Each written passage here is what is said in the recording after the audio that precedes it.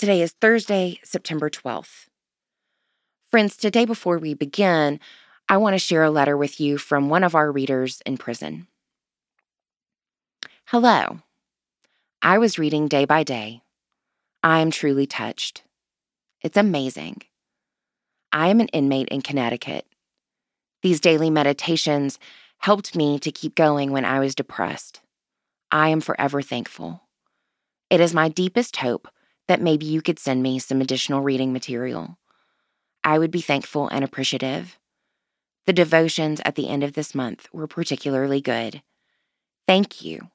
If you could write back either way with some encouraging words, I'd like that. Sincerely, Encia. 1 Kings, chapter 18, verse 17. When Ahab saw Elijah, Ahab said to him, "Is it you, you troubler of Israel?" Every generation is confronted with the tension between short-term gains and God's long-term plan, between the will to power and the will to love.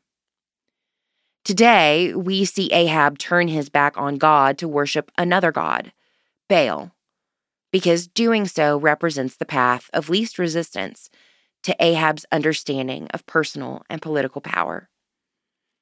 Lest we think this is just a problem for Ahab, we too, in our current day, covet the short-term gains of money or fame or raw institutional power instead of the long-term promises of God's goodness and mercy.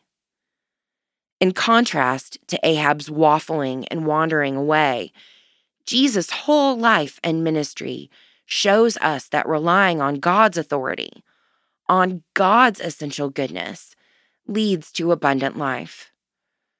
But the powers of this world work tirelessly to undermine this deep truth. To follow Jesus presupposes our willingness to make trouble for the powerful, to be brave enough to take up our own crosses and walk. Pray for the Diocese of Southeastern Mexico. Moving forward, do you feel called to take a stand on a particular issue of justice? Write to your state or national representative and make the case for a way the issue reflects God's goodness.